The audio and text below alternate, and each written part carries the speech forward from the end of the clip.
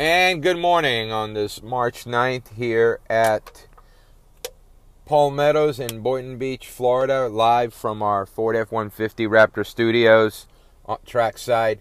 Weather was a little bit of an issue here this morning at Palmettos. We got a lot of rain, and actually the track's a lot better when it gets some water. But down at Gulfstream Park, we've got no rain whatsoever, fast and firm down there. In New York, with all these Kentucky Derby preps and the Gotham Stakes at Aqueduct, we've got beautiful weather there. We're going to have a fast track at Aqueduct. Like I mentioned at Gulfstream here, we've got a fast and firm and sunny today. At Tampa, overcast in the 60s. With I think we're going to have fast and firm up there. And at Turfway, who knows? Honestly. With that carpet stuff up there, it doesn't seem to matter. But the one thing that I will say at Turfway Park, when that synthetic stuff gets wet or it's cold, it's much tighter. And being much tighter, you don't have as much kickback. And we could have a totally different race. Keep an eye on the weather up there. If it's tight and cold and up there, we may get a different kind of racetrack that might play to some late runners. Otherwise, Turfway Park plays, you have to be within a couple of lanes of the leaders. You have to be in the clear. So we will have to see what goes on at Turfway. Not one of my favorite tracks to play. It's a very inconsistent track. Speaking of consistency, we've got some really good races at Tampa, at Aqueduct. And let's go to Aqueduct first. I want to talk about the Gotham because I've seen a lot of, people love to put the lists out there for the Derby, and Instagram is on that list. Now, it's not within impossible for Instagram to win today at a mile, but he's not a Derby horse, not in my opinion. He's not a horse that doesn't switch leads sometimes.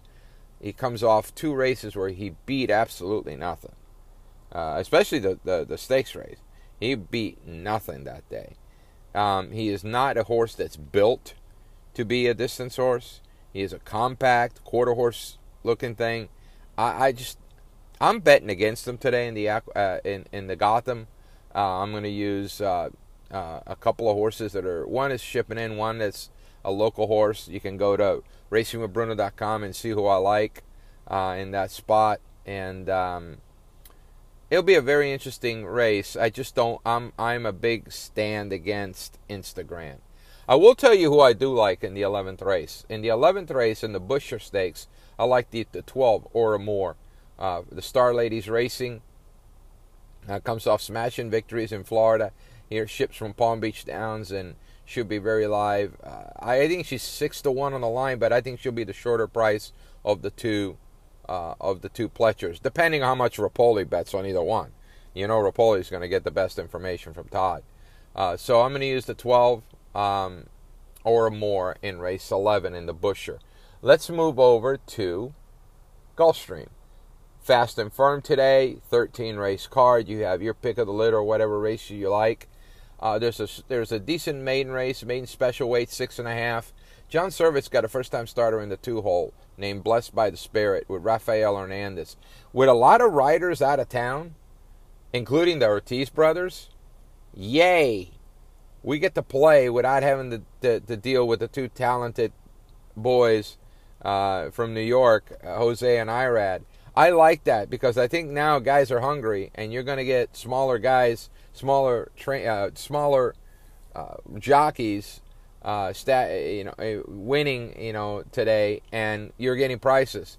I just think when Irad and Jose ride, they control so much of everything that there's just no prices at all. So with them out of town, I'm looking at this Gulfstream card very, very seriously. And in the 5th race, I will start off with the 2 Blessed by the Best.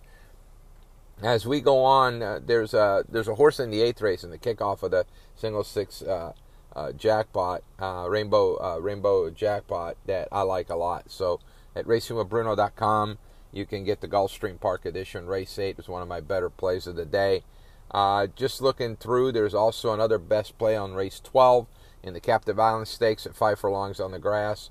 and we finish off the last race with a 4-star work on a horse that I think I loved last year at Saratoga. Ran on the turf first time out, showed speed, stopped, gave it time, comes back. One thing that a lot of people don't understand is how hard it is to get a horse ready for Saratoga, and how hard it is on the horses, especially with the weather issues and everything. You have no idea, but I'll throw you a stat. There has not been one horse since the year 2000 that broke its maiden at Saratoga and went on to win the Kentucky Derby. Not one. And think about all the talented colts that are prepped and pushed and prodded to get to the starting gate at Saratoga. Not one.